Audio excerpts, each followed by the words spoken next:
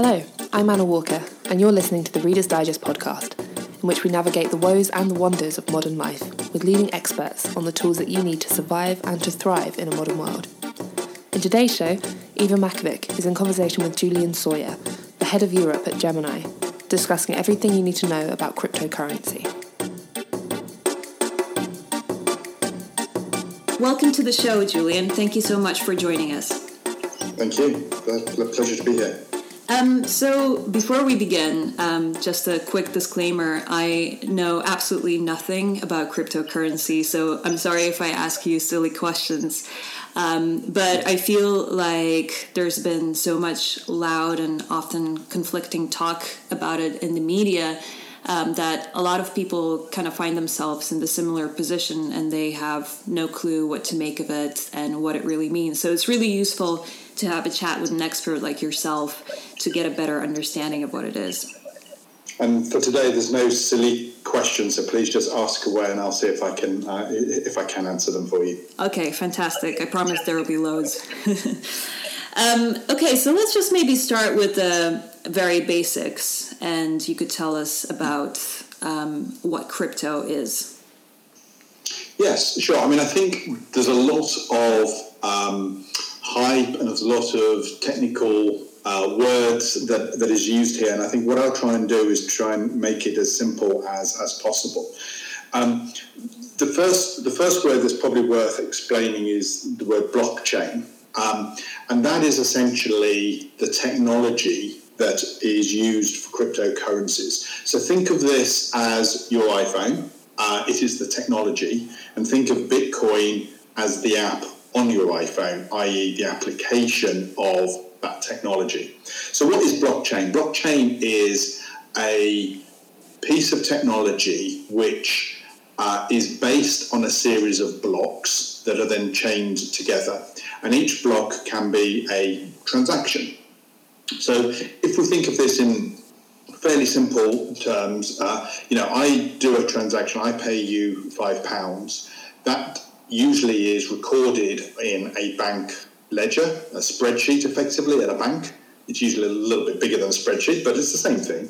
And the bank would own the reference that I have given you £5. What we do with blockchain is we put that details of that transaction, that £5, into a block.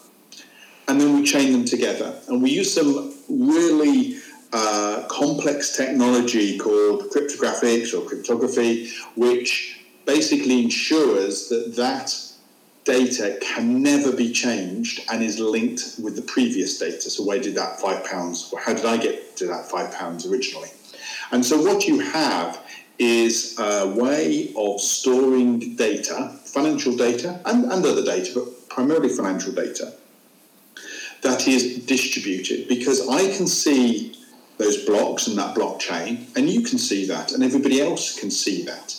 And so it is distributed rather than centralized. So if you think about what happens at your bank, they have this ledger, this spreadsheet effectively with all your money going in and out, and it's all centralized. And if we look at the, if you look at the internet, that is a distributed set of computers that are distributed all around the world, that all talk to each other, which is how we get our emails and how we can buy things on Amazon and everything else. And it is a distributed set of computers that all talk to each other. And so no one organization is in control. With blockchain, it's exactly the same, that these blocks are now shared across many, many computers. So there isn't one single owner, but it also means that it is cryptographically, which is a way of encoding the data so it cannot be changed and is verified once and is set as defined in a particular way, which means that you have something which is distributed, which therefore can be more efficient, like the internet is more efficient in a whole range of things. It is very cost effective. And this technology, this blockchain technology, enables various applications to to sit on it. So going back to my example earlier with the iPhone. So the iPhone is the blockchain. It's a piece of technology which is really secure, very, very cheap to operate, incredibly efficient, and using all the security, the very best security out there. Now, what we then have is cryptocurrencies, often shortened to crypto or called digital assets. You can call them whatever you would like, which is a use of that technology. So if we look at Bitcoin is like the app on your iPhone. It sits on the technology and is a particular use case or example of how we use blockchain. And essentially what this is a currency that has a value. That value, just like all other currencies, whether that is the pound or the euro or the dollar, is valued by supply and demand. So what is the conversion rate between pound and Bitcoin or US dollar and Bitcoin? And it enables a number of different uses in the world. And this is where it becomes really exciting. And the three uses that I kind of call out a lot here is you may want to invest in it. It's an asset that over the last 10 years has appreciated in value, so you may want to invest in it. And there's certainly a number of investment gurus that would suggest that it should be part of your portfolio. Because it is an asset that the price moves, similar to oil or shares in Marks and Spencer's or Tesco's or whatever, then you may want to trade in it. So you can trade with these products and buy and sell and trade away as you would with any other asset. And the third area is in payments.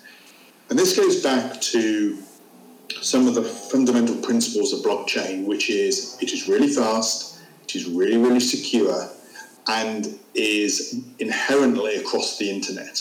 And the internet doesn't understand countries and borders and things like that. It is a global solution. And therefore, we think that payments is a huge opportunity to revolutionize with this technology. I think this is a very timely podcast, to be honest, because what we're now seeing is the technology is now understood. We're now in the position which is where it gets interesting in terms of what can I now do with this technology? How can I help people? How can I help businesses do things they want to do more efficient, quicker, and cheaper? And that is I think that is where a number of people are super excited in terms of helping to solve real-world problems with this technology.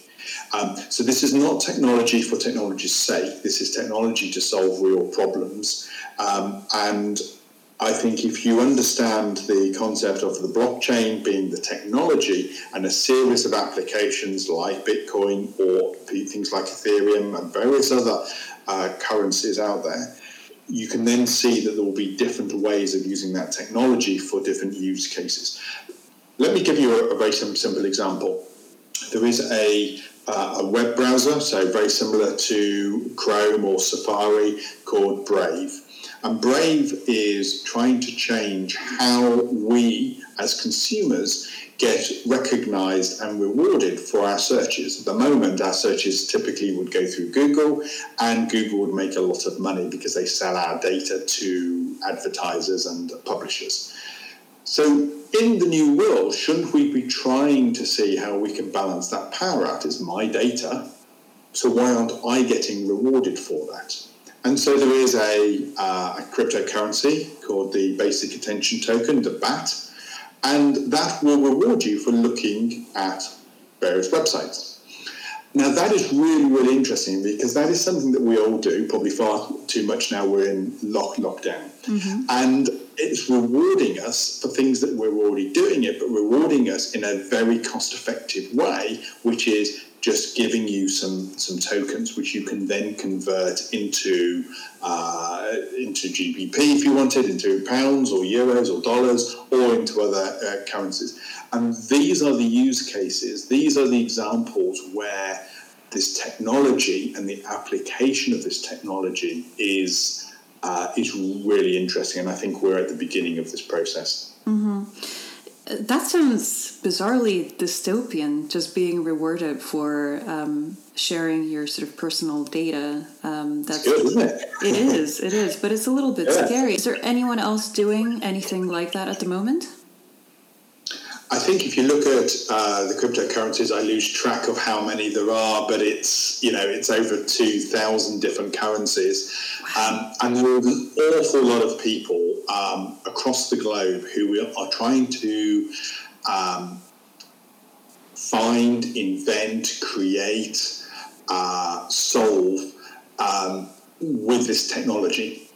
Mm-hmm. And so that is one example. That's one really nice, simple example of, while I'm searching for something on the internet, why aren't I being rewarded if I'm going to give some of my data? And therefore publishers and advertisers can say, well, you are valuable to me. I'm going to pay you to get more information about you, etc. There will be an awful lot of advantages in looking and creating effectively, I think, this ecosystem where there are lots of really smart people thinking and solving real-world problems and finding ways of transferring value. If you think about what money is, it's transferring value from one person to another or one company to another. And I think we're at the beginning. There are certainly things that we're seeing which are super exciting in terms of these ideas, and we'll see more and more of these. And I think really what's interesting is that we shouldn't be going down this as a technology. We shouldn't have consumers wondering what a blockchain is, or what blocks are, what cryptography is, or what a distributed ledger is. And I know I've touched on a few of those. But what we should be talking about is, I'm going to help you transfer money, transfer value from one person to another because you've done something in terms of being rewarded, or that you have want to pay someone or transfer money. And I think what we're seeing is more and more people and organizations thinking about what could we do with this, and how could we do this in a safe and secure way. Mm-hmm. One of the things that I keep thinking about as I'm listening to you is the security question, because you mentioned several times that it is quite secure. But I think a lot of people will have this impression that anything that's handled completely digitally and, is very internet-based can be a little bit dodgy. And there is a certain risk of, people hacking into your account. How does that compare to trading within traditional currencies, and what makes it secure? I think it's a really good question, and I think really we need to look at this into two parts. First of all, let's go back to the blockchain. So the blockchain is a chain of blocks. And using some incredibly complicated cryptographic technology, which ensures that block B belongs to block A and they are linked together. So when block C comes on board, it can be linked to block A and block B. And that is using technology which I think you would probably describe as rocket science, because I don't understand it, so I'm finding it hard to explain. But it is incredibly secure in terms of the complexity around this. So this isn't about having a 4-digit PIN. This is, 256 characters of both numbers and characters, which are unique and are unbreakable through mathematics. So the first part of this is how are the blocks chained together? Okay, so if we accept, and I think the financial services industry has accepted that that is a technology that we should be using, and I'll talk about some of the uses of that in a moment, if I may. So the next challenge for the industry is, so I have got this code, it's 256 characters, it doesn't mean anything, it's very, very long, I certainly can't remember it. What do I do with it? And certainly in the past, people have kept it at an exchange or put it on a piece of paper or something, and if you lose that, you have lost your right to that digital currency, that asset. And so what you're seeing now is exchanges like Gemini that are coming into the market, providing how I would describe this is military grade security. And if you think about a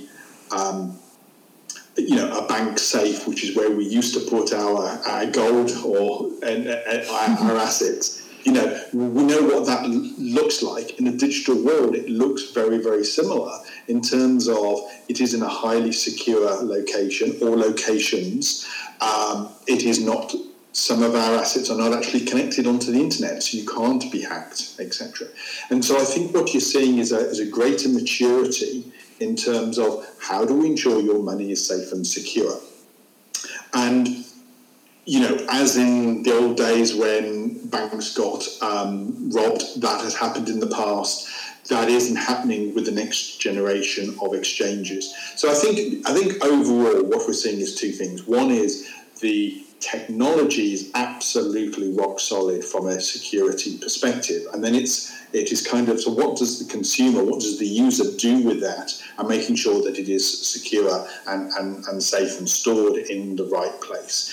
And those services are now available to provide that, and I think we as an industry overall have to talk more about what you should do with that. And it's exactly the same as banks have done in the last probably 100 years or so, which is don't keep your money under the mattress.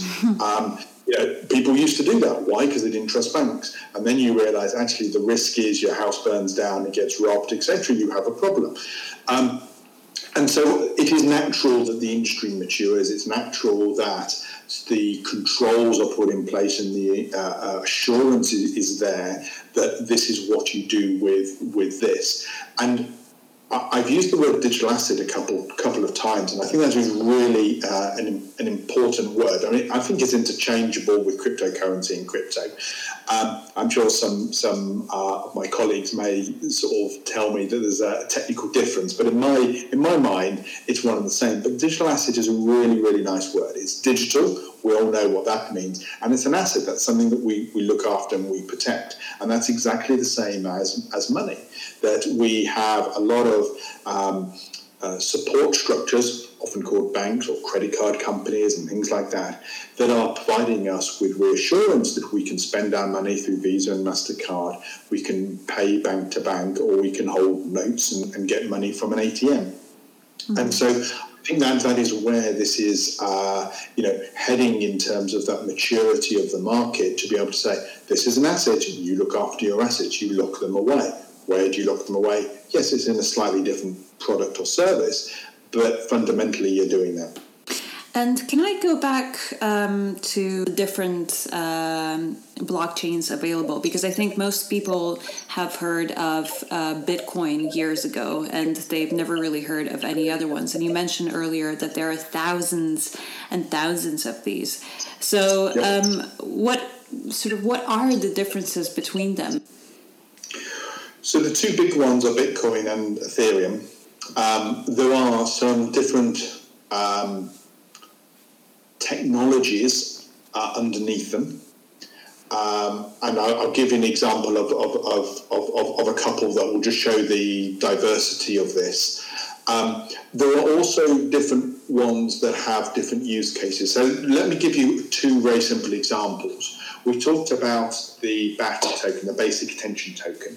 Now, if I'm on a website and I'm searching and an advertiser wants to push me something, how much are they really going to pay me? And it's probably in a penny, or probably even fractions of a penny. And so you want to have a token that would be able to do very, very small micro payments in a very cost-effective way. If I was wanting to move money for BP or Shell, I'm probably talking millions, if not hundreds of millions of money, of pounds or dollars that I'm moving a day.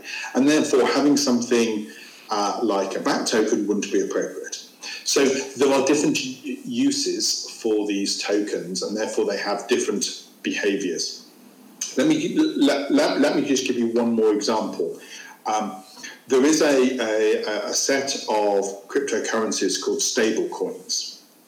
And a stable coin is a digital currency that is stable, which is attached to, aligned with, equal to, all the same, with another asset. Okay, that could be gold, it could be the US dollar. And so Gemini has a stable coin called the Gemini dollar. And you can buy a Gemini dollar and you buy it with $1 US, and it's always pegged 1-to-1. Now that means you haven't got the price fluctuations that you have with Bitcoin, so it's not an investment tool, it's a payments tool that enables you to move money between exchanges, it enables you to make cross-border payments in dollars, etc. So the way that the Gemini dollar is built and constructed and the technology that's underneath that, or the application of that technology, clearly is very different than Bitcoin, which is much more of a supply and demand price point. Okay, so as more people invest, the price will go up. As less people invest and there's more sellers, the price will go down. And so what you have is a whole range of different uses for this technology. And the way then the cryptocurrency or the coin is being created reflects that use case. And so that could be because they need to go into micropayments. It could be that they need to stable around a stable coin around the US dollar or the pound or the euro or an asset like oil or gold. It could be that they want to have a trading platform. It could be that they want to do cross-border payments and foreign exchange. And so what I think you're seeing is a maturity in the technology, and now the applications of that technology is now coming. And as with a lot of these things, a lot of the smaller ones will not get traction and will not change the world. And as with any technology, a few will absolutely dominate the space. And at the moment, Bitcoin dominates it, and quite a way second down that is Ether or Ethereum. And I think for us, this is about ensuring that the industry as a whole can see the opportunity, and that the applications of this are implemented in a consumer-friendly way. And so when we talk about browsing the internet, that becomes really interesting, very exciting. And when people get a BAT token, they won't be going, oh, I've got a cryptocurrency on a distributed ledger with blockchain. They shouldn't know anything about that. They should know, oh, I've just been rewarded. Now what can I do with that? And we get rewarded a whole range of things like loyalty points and things like that. So there's a whole range of different uses out there for us. Sure. So let's say someone's a novice like me and they wanna try their hand at delving into cryptocurrency. Where do they start? How do they begin? Well, essentially, you need to go to an exchange. And you will then go through an onboarding process. So very similar to how you'd open a bank account. So you'd have to give your personal information and a copy of your passport, etc. And that would enable you to then buy your crypto. Now, I think that there's a couple of things here. I kind of said then, you need to give your personal information and your passport, etc. That is because these businesses are regulated entities, that we have our responsibility to ensure the money is come from who it says it's come from and the right controls are in place. So we are being marked and assessed at the same level as a bank. So that's really important to try and give some reassurance about the processes. Now, the next thing is then, Bitcoin is $7,000 or something like that today. That doesn't mean you need to go out and buy a Bitcoin and you need 7,000. You can buy at £10, and you can buy a fraction of a Bitcoin, and that becomes very, very simple. There's an awful lot of people who go, look, I'm going to put in £10 or £50 in, and look and see and learn. Okay, now they may be doing that because they want to, invest, or they want to trade. And certainly, if you're trading, then you want to put some money in, buy and sell, and just see how you understand the market. But essentially, what you need to do is go to an exchange and sign up, and then you have access to that. So, are there any risks involved at all? Are there any drawbacks to cryptocurrency? The risks are probably around what are you going to use that for. So, if I go back to the three examples. Clearly, if you are trading, there is the same risk as if you're trading with stocks and shares or oil or wheat or whatever, that the price can go down as well as up. There's no reason why it would happen in any different way, but that is always a risk. If you're looking at an investment, then I think all the leading investment advisors would say you wouldn't put all of your savings in one asset class or one stock or one share. So again, you need to be using the same principles as you would on a day-to-day basis with what you're trading and what you're investing. And then in terms of payment, I think it's less about the risk and more about the opportunities that gives you, and hopefully the increased cost savings and a faster service. So yes, if you going back to my bank example, if you go to a bank that doesn't have a safe, then your money is at a higher risk than if it was. Absolutely. But I think today's consumer understands a lot of these, and if they go to an exchange which is reputable, that is regulated in the UK or the US or in Europe, and they have got the right controls in place, they're asking the right questions in terms of who are you, or what is your date of birth, we need to validate that you are the person you say you are, then you are operating at the same risk as any other asset out there in terms of stocks or shares or payments. And just as a sort of final thought in this, how do you predict the future of trading to look like? Do you think it's going to be completely dominated by blockchain technology? I think the technology is absolutely going to take over financial services in terms of how traditional banks, incumbents, etc., are doing things and making payments and transferring value.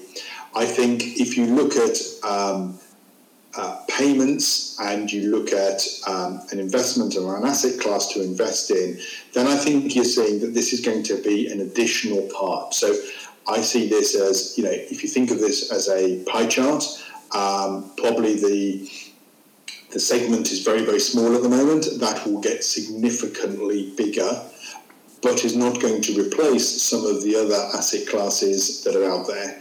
And I think that becomes interesting. I think if you're looking at where the predictions are, I think it is wider acceptance with institutions, financial services institutions, with the regulators, with consumers, and with companies, that this is some technology, this is a service, this is a capability that is the future of money, and I'm using it because it is safe, secure, and quicker, better, or whatever.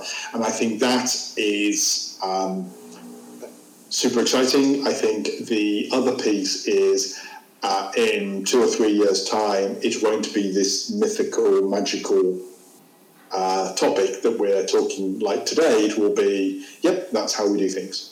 And it is going to become the norm, and that norm is going to come really, really quickly. And we're seeing that already in terms of the types of conversations that Gemini is having with a lot of organizations, which is, yeah, we should be doing this. We should absolutely be doing this. How can you help us? How do you engage with this? And so I think as your listeners will be sitting there and going, yeah, I've heard of this, and they'll be hearing more and more, not just from the same people, but from different people and different points of reference that I think is important that they understand and they take this new technology in a slow but informed way. And I think the more that we as an industry can talk about this and show how it can transform things, then that's really interesting for us. All right. Well, thank you so much for the enlightening chat, Julian. It was a pleasure talking to you. Took your time today. Thank you.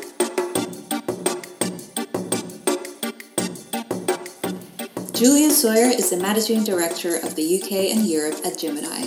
You can learn more about what they do on their website, gemini.com. Please rate and review our podcast if you enjoy what we do, and let us know about your take on cryptocurrency on Facebook or tweet at us at Reader's Digest UK. For more stories on money, health, and culture, subscribe to our newsletter at readersdigest.co.uk. Thank you so much for listening, and until next time.